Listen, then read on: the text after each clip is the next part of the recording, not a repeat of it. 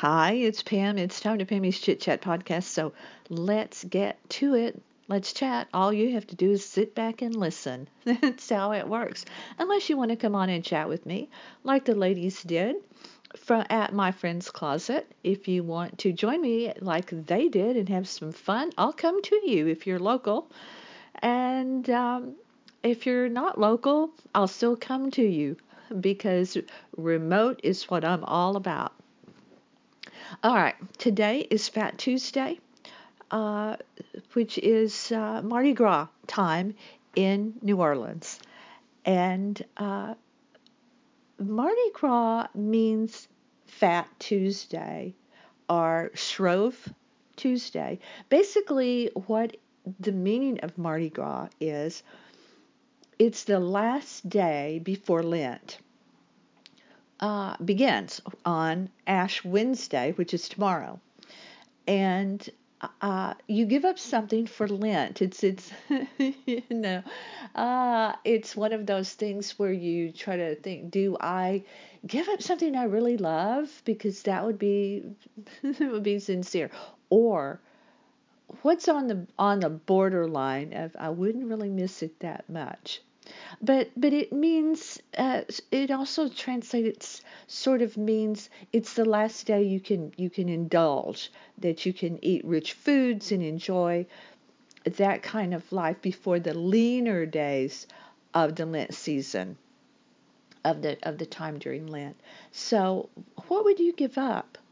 What is the thing? What do you give up every year? Or a friend of mine who drinks only white wine, uh, which is rare to meet a wine drinker that only drinks one kind of wine pretty much 100% of the time. But she said she loved red wine. She loved Pinot Noir for like forever, and then she gave it up for Lent one year because it was something she really loved and she wanted it to be sincere. So she gave up red wine, and then by the end of when Lent was over, she realized that she didn't really miss it that much in the end, and she drank white wine and liked it more because that's what she drank during the Lent season. My sister always was very genuine, and she gave up something that she really loved, and that she really missed. But we always do our king cakes, and someone has to find the baby in the cake, and basically the symbolism of putting this little plastic baby in the king cake is whoever finds it, different explanations for it, but you bring the cake the next year to Fat Tuesday. But also we always like to make it it was just such a cool thing. You were all the best because you got the baby in the cake. Publix, for the last few years, we have done king cakes for, oh my gosh, oh gosh, at least 25 years. Um, they're basically a pastry. It's in a ring. It's made in a ring, like a coffee cake in a ring with a hole in the center, and it's iced with the Mardi Gras colors, which of course are green, gold, and purple. And it's a very it's just like a glaze, really, a powdered sugar glaze that's thickened a little bit, and then the colors are really colored sugar sprinkled on top. Publix has always done a great job. I've never made one, and I don't intend to ever make one because Publix does a great job, and other bakeries do a great job of making the king cakes. But anyway, we did our Fat Tuesday on a Monday. We did a Monday. Various reasons why we needed to do it that way this year. Uh, However, I think I'm going to go back and buy because we had a Mardi Gras cake. This year we veered off and we did a Mardi Gras cake instead of a king cake. I think I'm going to go back to Publix today, see if they still have any king cakes, and just go ahead and do uh, with Gary and I, just have a share a king cake, because it just feels weird not to have a king cake actually on Fat Tuesday. as I've said in podcasts before, much like my Oscar party situation here in the Palm Beaches, which nobody really, I don't know, it's not a deal. Neither is Fat Tuesday that much.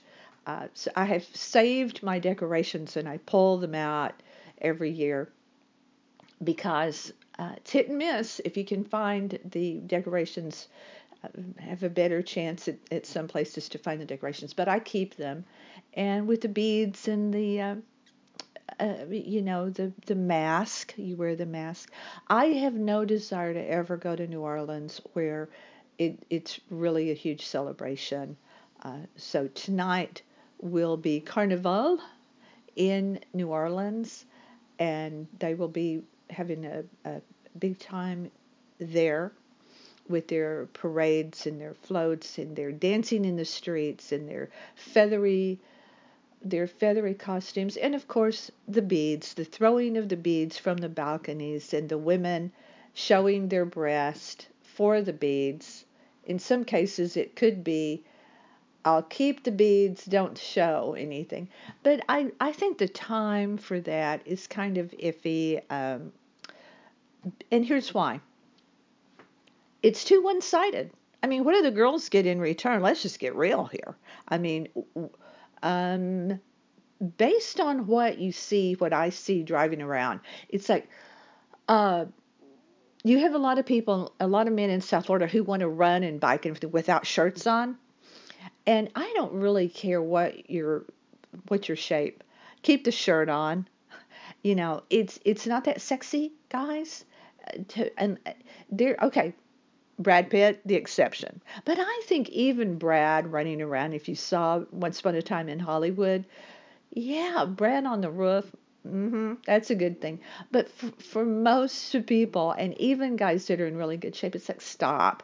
Just stop. But on Fat Tuesday, Mardi Gras in New Orleans, what do the girls get out of the deal? You know? I mean, and I won't be graphic here, but let's just think about throwing beads at guys. You know what I mean? You know what I mean? Yeah. Think on that just a little bit. But if you don't celebrate Fat Tuesday, or if you really don't care about having a little soiree at your place, that's okay. That's okay, because you know what we do, and we pretty much, it's like this thing I posted on Facebook. I actually lifted it a year ago. It came up in my memories. Facebook memories are very hard. They can be very hard because things come up in Facebook that can really tug at your heartstrings. Photos that come up that can really make you happy/sad kind of thing. But this came up in my memory from a year ago, and I'm really trying to be cautious about Facebook right now because there's so much I really don't want to read about the world and our country. So I'm very quickly in, quickly out of Facebook right now to respond to people that message me and whatnot. So some of it's unavoidable if you want to, be polite and all of that. But anyway, this came up as a memory that I stole from a friend of mine, Chris. And it's a picture of Scarlett O'Hara. And I believe it was when she went into the party, Leslie Howard birthday party.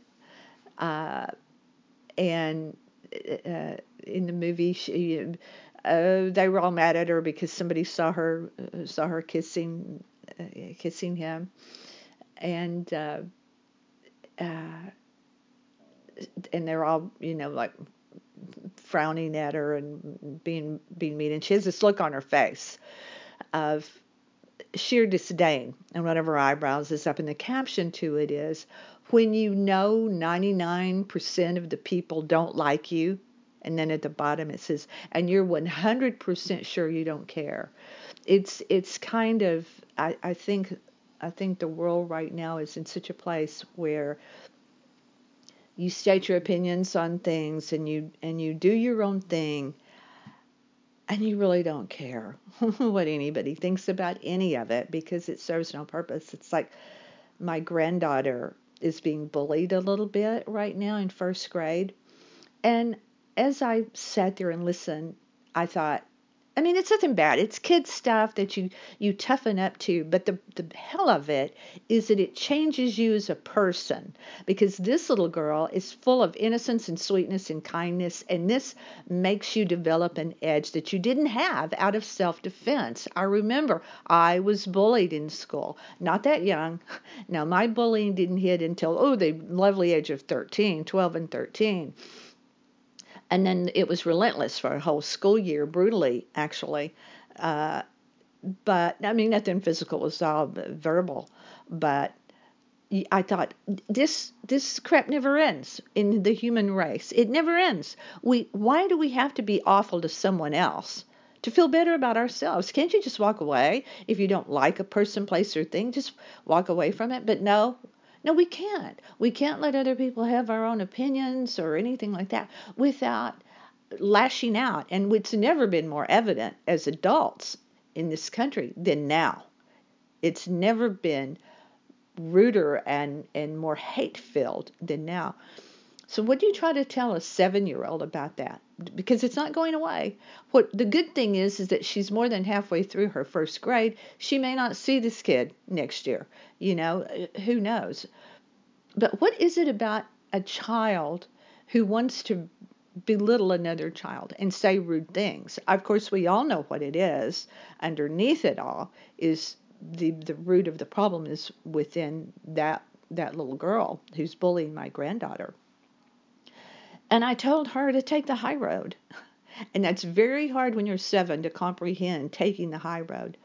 But it's walking away. It's like if you and as I told her, you don't you try really hard not to return unkind words with unkind words.